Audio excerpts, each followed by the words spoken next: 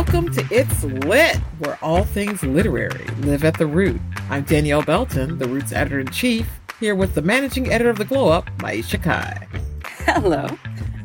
Maisha, today our guest is the very talented Karyn Parsons. While people might know her best as the ditzy Hilary Banks from The Fresh Prince of Bel-Air, Karyn also happens to be the founder and president of Sweet Blackberry, a creative nonprofit that produces animated films for children about unsung Black heroes from history.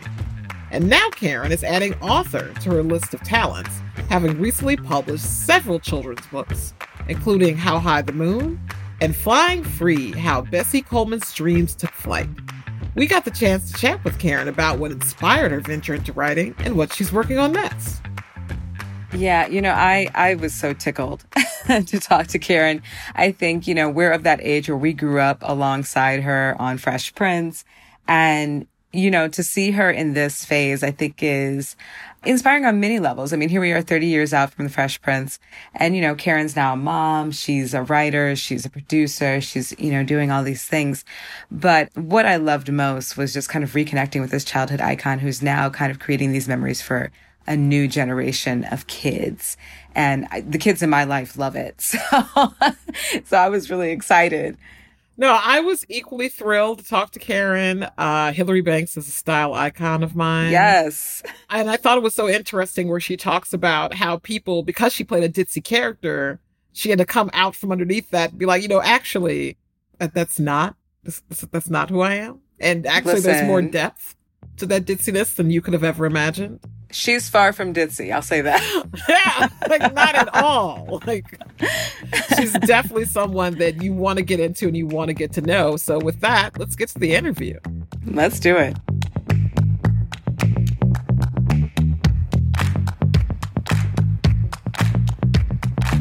Hey, Karyn. Hi. Welcome to It's Lit. Yeah, thank you very much. Thanks for having me. Oh, it's an honor to have you. I mean, I gotta admit, it's a little surreal having you with us today after, I feel like I know you, even though I know that I don't. Yes.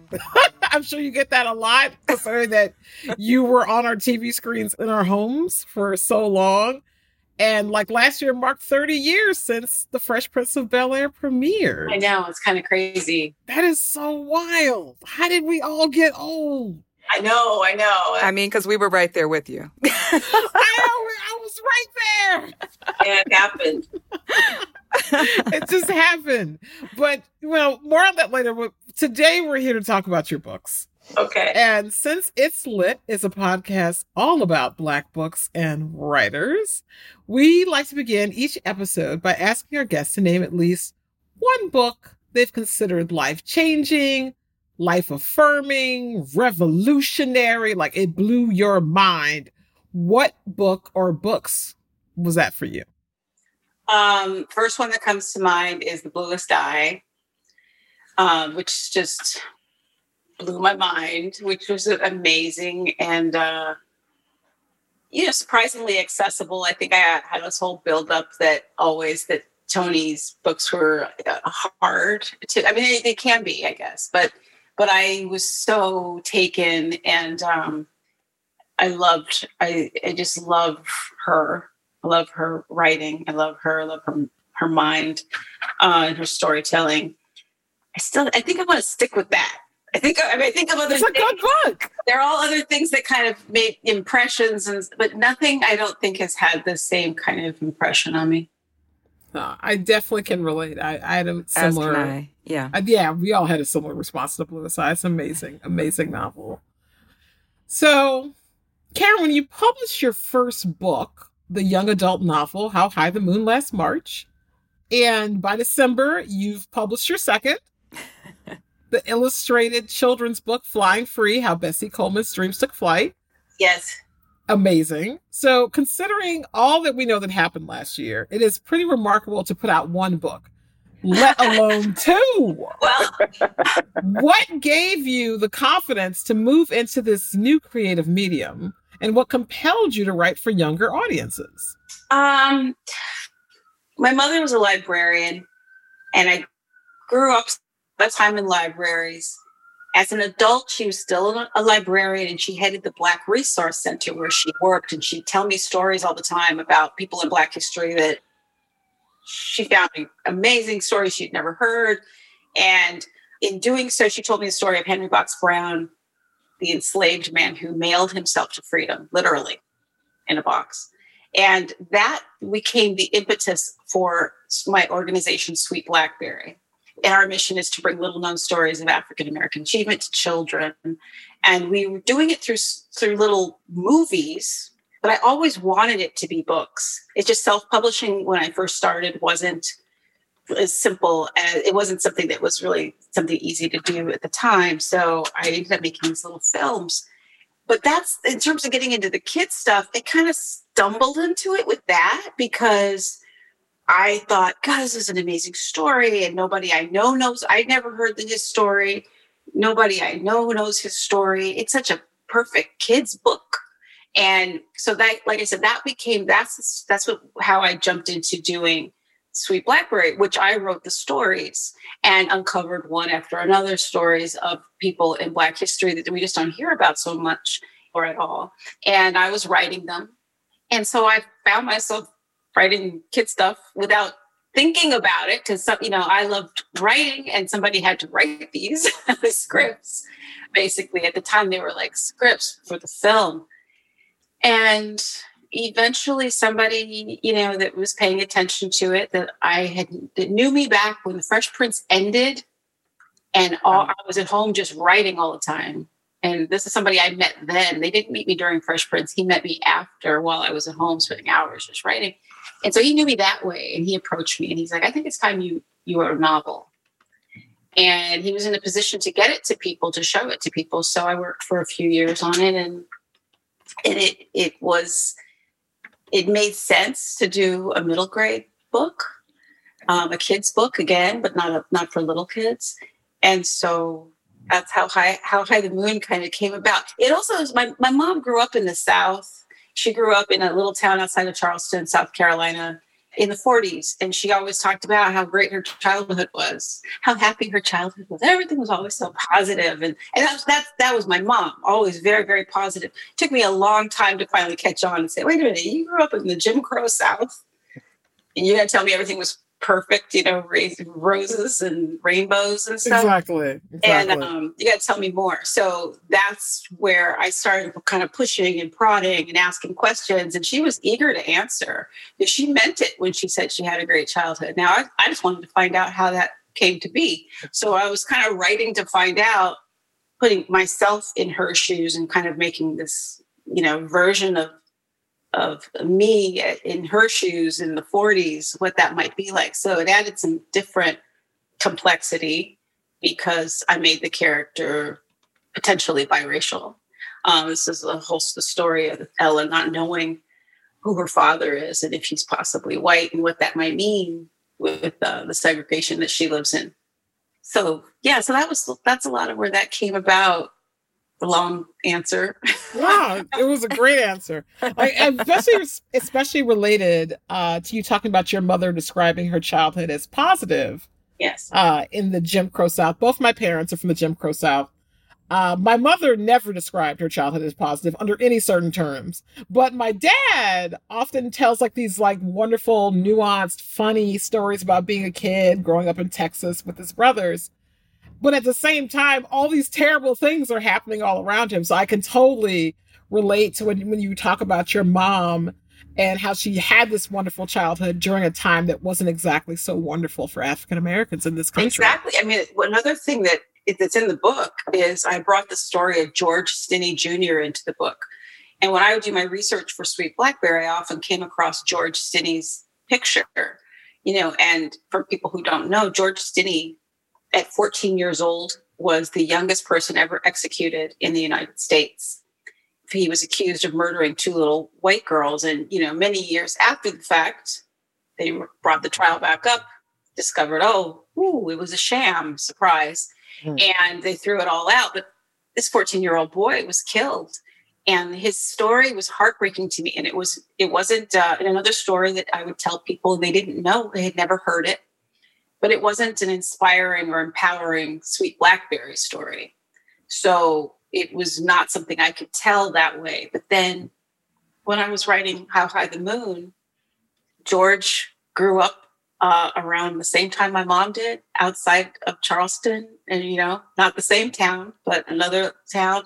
So it just made sense that he would fold into the story, come into the story. This was an opportunity to bring him in as one of Ella's friends and let people know a little bit about him.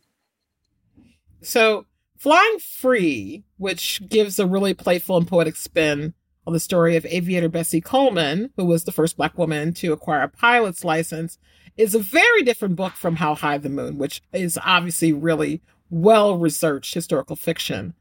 What gave you the confidence to dive into both these projects? And has the feedback been at all surprising? Well, like I said, that I've been doing the Sweet Blackberry films, and the Bessie Coleman book was a little film first, and then we kind of made this book, which is a different process, and so gratifying, I have to say. We were working with the same illustrator, R. Gregory Christie. For me, I'm not a historian. I hated history as a kid. There, I said it. I hated history. I mean, it was presented to me so like it is to a lot of kids, or at least growing up. I don't know if they're still like doing it like this, but it was so dry and it was so dull and it was so unrelatable. And all the pictures were in black and white, and the print was really small in the books, and it was all about memorizing dates. And, it was just like, you didn't know how it related to anything about you.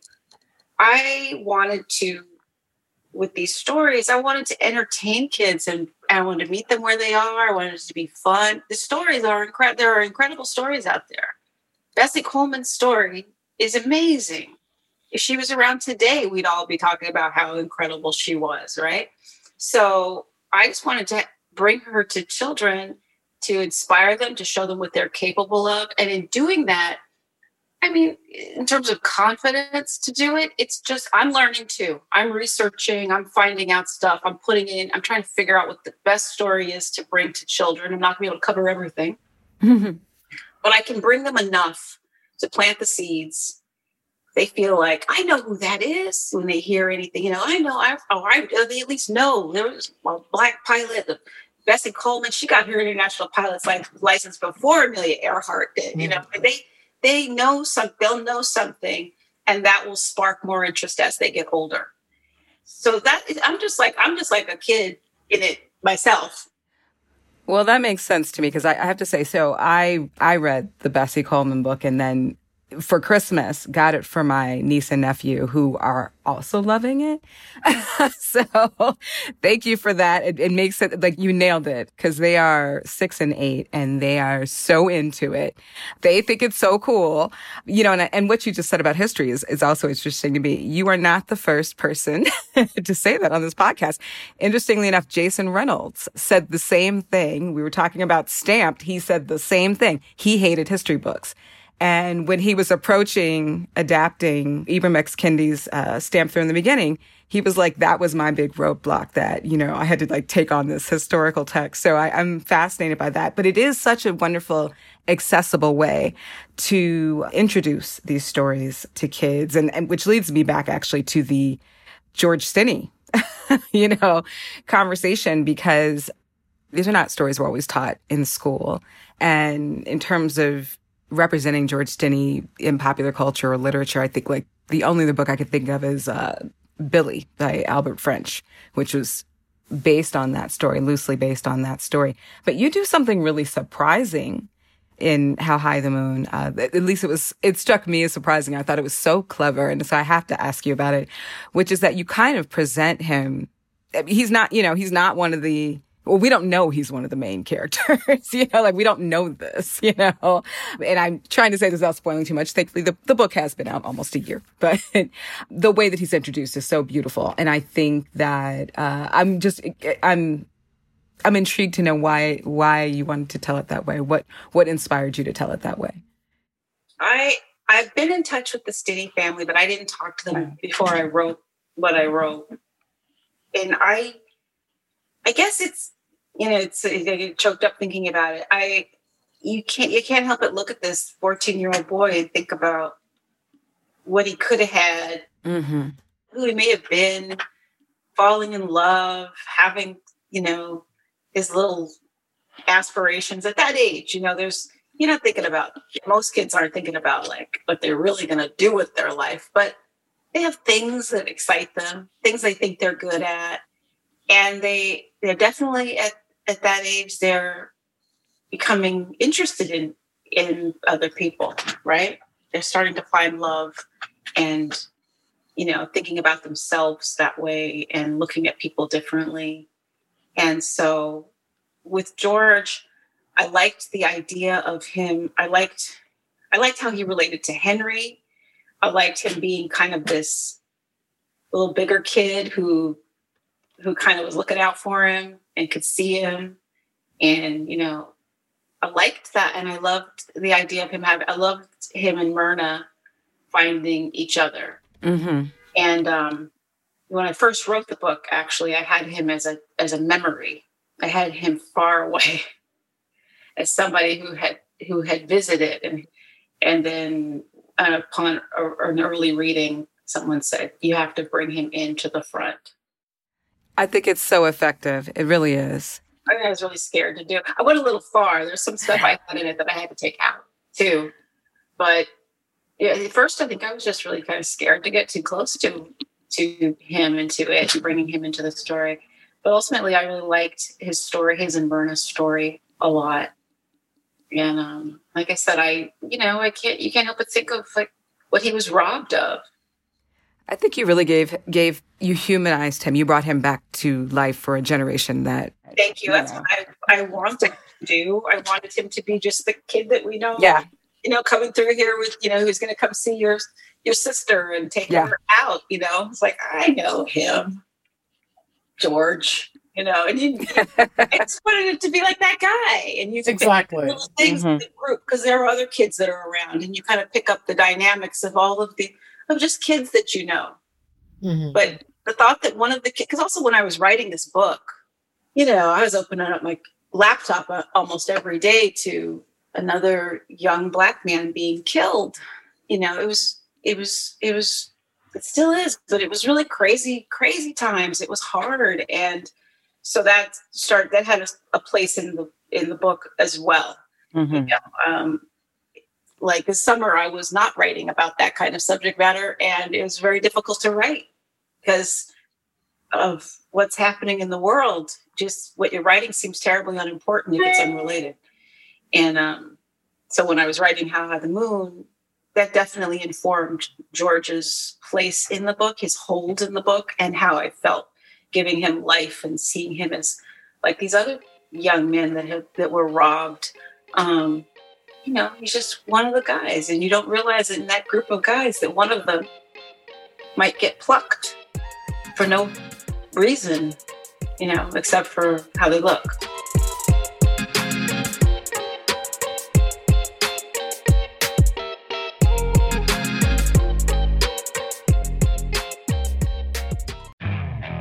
Okay, picture this. It's Friday afternoon when a thought hits you. I can spend another weekend doing the same old whatever, or I can hop into my all-new Hyundai Santa Fe and hit the road. With available H-Track all-wheel drive and 3-row seating, my whole family can head deep into the wild. Conquer the weekend in the all-new Hyundai Santa Fe. Visit HyundaiUSA.com or call 562-314-4603 for more details. Hyundai, there's joy in every journey.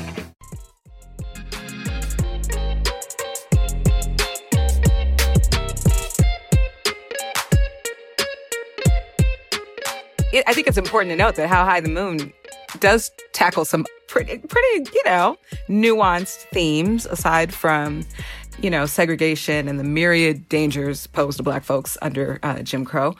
As you noted, there's biracial identity that's being explored. There's colorism that comes up here. There's even same gender loving relationships, which, for the time frame, it's kind of like, Now, I know that you are a parent as well as a writer. How did you develop a comfort in approaching those issues with young readers and the young people in your life?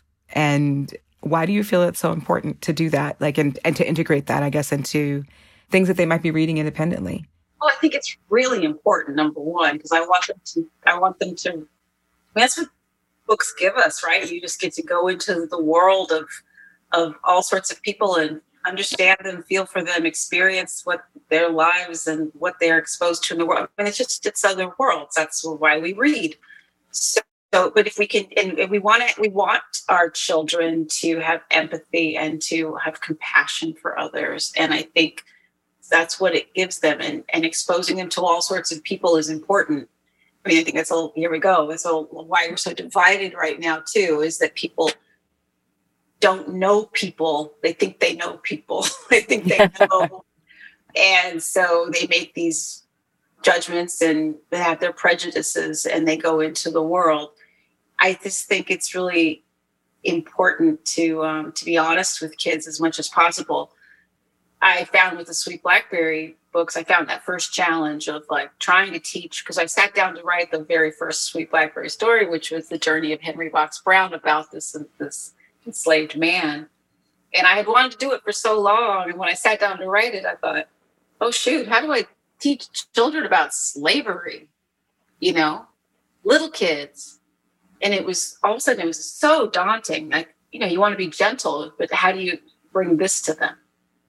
And so it took me a while to figure it out. I brought animals into it and that helped. But there were little particular things like, talking about the whip and it crack. And then when we did the animated part, we were saying, well, do we show the whip?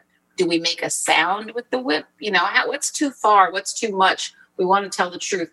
And I've learned a lot by watching that film with kids, by doing the other stories and watching them with children and talking to them. Because I go around when we're not in a pandemic, I go around the country, I screen these films for the kids and I talk to them. They're resilient, they're ready for a lot. And it's important also for us to be with them, for them to ask those questions. And when my son read How High the Moon, he didn't know what lynching was. He didn't understand, so we were able to have a conversation about it and be safe and talk about it. And all of his questions, that as much as I can answer for him. And I think that's important. And I think that's great in the classroom as well. But I think it's important that if you can bring in relationships people might not have in their own world, in their life, people that love each other, but they're not like relationships, that's good. Let's have that in there. Let's let kids be exposed and feel like they know somebody. And let's show them things that they may or may not have heard of and educate them a little bit through story. It's such a great opportunity. Why not take it when you can? No, what I like about your work and the fact that, you're writing for the younger audience, but you're trying to write in an accessible way, which makes me kind of want to double back a little bit about what we were talking about earlier about Black joy. Since you mentioned that How High the Moon was inspired by your mother's childhood, how did her experience help you understand joy differently, particularly Black joy, considering that often where we're trying to find our joy is out of just chaos and madness, and we're, still trying to find our happy place. Can you describe how that experience helped you understand it? Well, my mom it was family and community. And I find that to be the truth with most of us. I think community, definitely family, but community, whoever you make that family of yours, that extended family, that's where people start to feel safe and comfortable in themselves and not like an outsider or wrong somehow, where you're always just kind of uncomfortable because you don't fit right. You're not right. The messages that you're getting are that you're not right. And one of the beauties in it, I'm going to say this is terrible, but in How High the Moon, everyone in their neighborhood is Black, right? Except for the Parkers who own the store. They're white.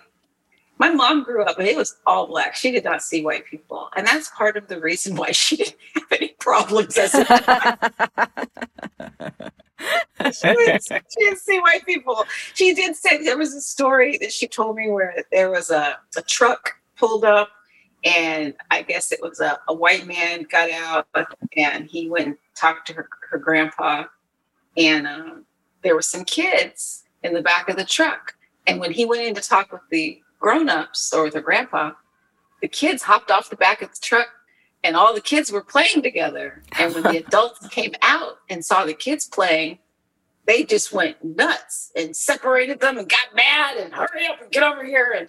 And they never saw the kids again. But they said they drove off and they were like, what happened? Nobody knew what was wrong. The white kids didn't know what was wrong. My mom and her siblings didn't know what was wrong. They were just kids. So they were open and ready to have a good time as kids, but they didn't see the conflict, and it was kept from them that was going on outside of their small town because they didn't interact. But I just think that, you know, if you have community that loves you and sees you, it doesn't have to be all Black. You have people that love you and see you and appreciate you. I think that's where we find our joy. We're allowed to follow our joy and be loved and supported. And sometimes that means, and family can be rough. We all know sometimes family is not as smooth as all of that. But it's important, I think, for us to look for, to find our tribe, to find the people that make our heart beat faster and who bring us up and who challenge us, you know, in the right way, in the good way, who try to challenge us, and we challenge them, and we make each other grow, we make each other better. And I think when we have that, we find that we feel comfortable in nurturing that in each other, then I think we're good. Then I think we're all right. But if we're constantly pushing up against things and feeling like we're wrong, we are just inherently wrong somehow, that's not really good.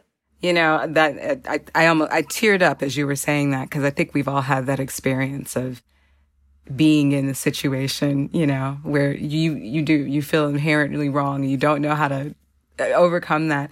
But speaking of joy and community and family, even, you know, as we all know, you are someone that those of us of a certain generation, you know, we associate with a certain joy and family, a TV family, as we, you know, obviously originally became familiar with you, a lot of us, as Hilary Banks.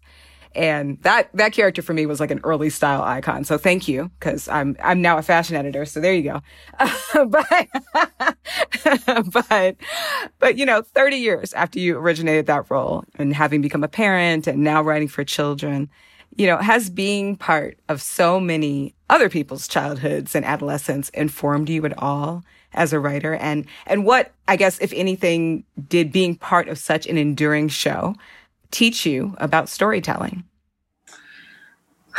Interesting. I will tell you that until recently, I have spent all these decades feeling flattered, but ultimately kind of dismissive of the impact that the show had on people. I'm like, oh, that's so nice. Oh, you're not letting it land, really. And I think the reunion helped this in particular, but even before that a little bit, I started going to Comic-Cons and I was meeting people and having time to actually talk to them. And it started to hit me. How much of an impact the show had on people. And I started to really, it went in. In particular, at a Comic-Con, I had a situation where Kristen McNichol and Tatum O'Neal were at a table across from me. Now, I grew up as a child wanting to be an actor since I was a kid. So I watched I had to see everything Jodie Foster was in, right? Mm-hmm. I wanted to be a child actress. I wanted to act from that age, from a young age. So I had lasered in on Christy McNichol and Tatum O'Neal as a kid and watched. Yeah. Little Darling. Was it Little Darling? Little Darlings. Yes. Little Darlings. That's why they had them together. Mm-hmm. So they were there. And I was like, oh, I can't wait to go see them. And the person helping me watched me all weekend avoid going over there. And finally was like, it's quiet. You should probably go over there now. And I was like, oh, I don't know, maybe. And I was scared. And I finally made my way over to their table. I start looking at all their pictures from still shots from Family and Bad News Bears and Little Darling. And I start feeling that rush of my childhood. And everything I start saying to them is everything everybody says to me. I can understand. This is my childhood. I know I sound really stupid, but this is like, this affects me so much. I feel, I just, everything just was like, and I couldn't stop it. Like everything that came out was like, oh my God, I can't believe I said that. Oh, I can't believe I said that. And they were wonderful, but it did really hit me. Like they are a part of me and they have a place in me and they affected who I am and who I was as I went through life and became an actor and everything. Right. That's no small thing. They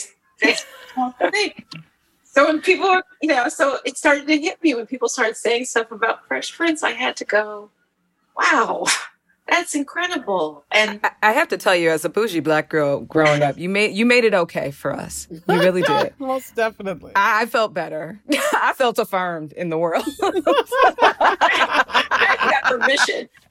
I did. I was like that. I see myself. Representation matters. I saw myself. Yes.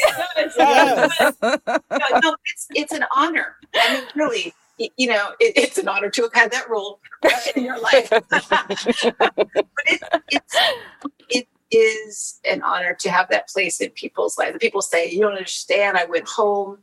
Tiffany Haddish was saying, like, she's like, you don't understand. I went home and that was it. Like, you sit there with your food and you're just like ready. Yes. Everything else would fall away. Or in my case, the closet, trying to like mimic the outfits. Like, let me get a vest. Let me a hat. Yes. Yeah, who would think that all these years later people were like, that she's still like this style icon thing. But I was lucky I worked with, I'd always thought about it that way, and I still do, in the fact that I had great writers, great directors and team. Judy Richmond, who dressed me from day one to the end, was just, perfect. And the cast, I just had these wonderful people. I was so blessed to have brought into my life that I love to be with at work, after work, play with. And it feels so good when you have that kind of rhythm and you work well with people and you're like family. I mean, we're very, very fortunate. So all around, having that place in people's lives, impacting so many decades later, because people are always saying, it was my favorite show growing up, and now it's my kid's favorite show. I hear that decade after decade. I hear that. And so that is just tremendous to be a part of something like that all around. Oh, definitely. And it's just like, and it lives on through reruns. Like you can still watch The Fresh Prince of Bel-Air on television. There's like a whole generation of young people who are like sitting at home after school still watching it. Like the impact is incredible. So I feel like though we should also make it clear that you have never stopped acting. Not really. You were in like a film that I really loved a few years back called Mixing Nia that I really enjoyed. But you're someone who has really enjoyed a long and ongoing creative career and has continually challenged yourself to explore new mediums and projects. So, what's next? And is there any philosophy or advice you have to share on continuing to creatively evolve as a person? Oh, you just said it. I mean, I think it's important to continue to creatively evolve as a person. I don't have to be locked into a decision I made at 17 years old about what I want to do with my life. 17-year-old girl doesn't have to determine my entire future. Just because she said, I'm going to be an actress, I don't have to be like, that's my story and I'm sticking to it. If I change, I still love acting. That hasn't stopped. But I found, a friend of mine pushed me to go study with this writer, an instructor. And I did. And I just was like, this is what I want to do. All of a sudden it was like, and I love it. There are lots of things that I enjoy and I don't see why. I think that with everybody, it's like, we don't have to, if something really moves in you, follow it, follow that joy, follow that. I think that's really important. I was very nervous about telling people that I wrote. Oh, but you're so good at it. Thank you. Thank you so much. And I was really nervous about sharing that because I was afraid of being laughed at. I've been an actress my whole life. And everybody had signed off because of the success I had with it, that like, that's what you do. That's who you are. And you played an actress that's not necessarily very bright. It's not very bright. So making a switch to like, hey, I want to write, just was like, I can't say that. I can't put that out there to people because they'll laugh me out of the room. There were quite a few people who didn't know I wrote until my book came out. And a lot of people going, what? I wasn't advertising it. But I seriously encourage anyone who has something bubbling in them that they want to do. That bubble isn't there for no reason. It ain't gas. You know what I mean? Do it. Go. There's so much that we are, right? We don't have to limit ourselves, and we definitely should never allow other people to limit us. Exactly. And also, just to remind people at home, Karyn Parsons is an actor. She just was acting dumb. Not actual dumb person. Very smart. I'm going to recommend that they read these books or read them to their children, and then they will find out exactly how not dumb she is. But that Hilary was fun. I could see she was fun. Well, Karyn, thank you so much for joining us on It's Lit. It's been delightful. Absolutely. Yeah, this has been so great to have you with us. And since, you're an author and you changed that label because, screw labels, you definitely have to come back. I will. With your next project, because I know you're not going to stop at 2 books, girl. No. We have other stuff I'm working on, too. So I will. All right. I'd love to. Thank you. Awesome.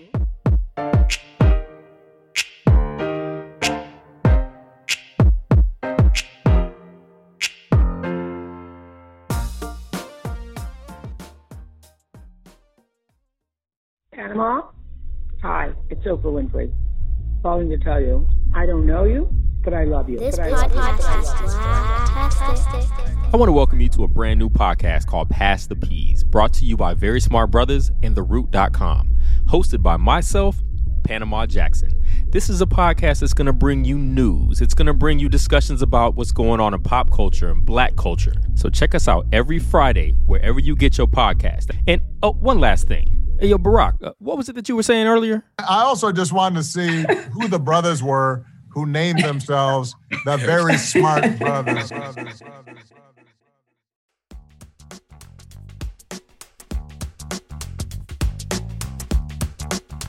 The Root Presents It's Lit is produced by myself, Maisha Kai, and Michaela Heck. Our sound engineer is Ryan Allen. If you like the show and want to help us out, please give us a rating on Apple Podcasts. It really helps other people find the show. If you have any thoughts or feedback, you can find me on Twitter at Black Snob or on Instagram at Belton Danielle. And you can find me at Maisha on Twitter. That's MAIYSHA, and at Maisha Kai on Instagram. Before we go, we always like to talk a little bit about what we're currently reading. Maisha, what are you getting into these days? I have been leaning into some poetry. I know it is not everybody's genre of choice, and it's not always easy for people to read, but I have been reading Black Girl Call Home by Jasmine Mans, who's going to be joining us on the show soon. And this is a really beautiful book. It's just, when you read a book, and whether it's prose or, a screenplay or poetry, and from the first page, you recognize yourself, you feel seen. And this is one of those books. And, Jasmine goes far beyond that scope. I'm really entranced by it in terms of the kind of things it touches on in the Black feminine experience, I think, that we know so well. What are you reading these days, Danielle? Well, unfortunately, because I don't read very fast, because I'm just a touch busy. just a skosh. A little bit. I'm still digesting Robin Mitchell's Venus Noir, but I have been watching some television, and I'm really excited about The Falcon and the Winter Soldier on Disney+. I cannot wait for this series to release at the end of the week. I feel like you're our superhero. I do love me some superheroes, yes. You do. I love them so much. And that's it for this week. Thanks so much for listening, and we'll see you next week. In the meantime, keep it lit.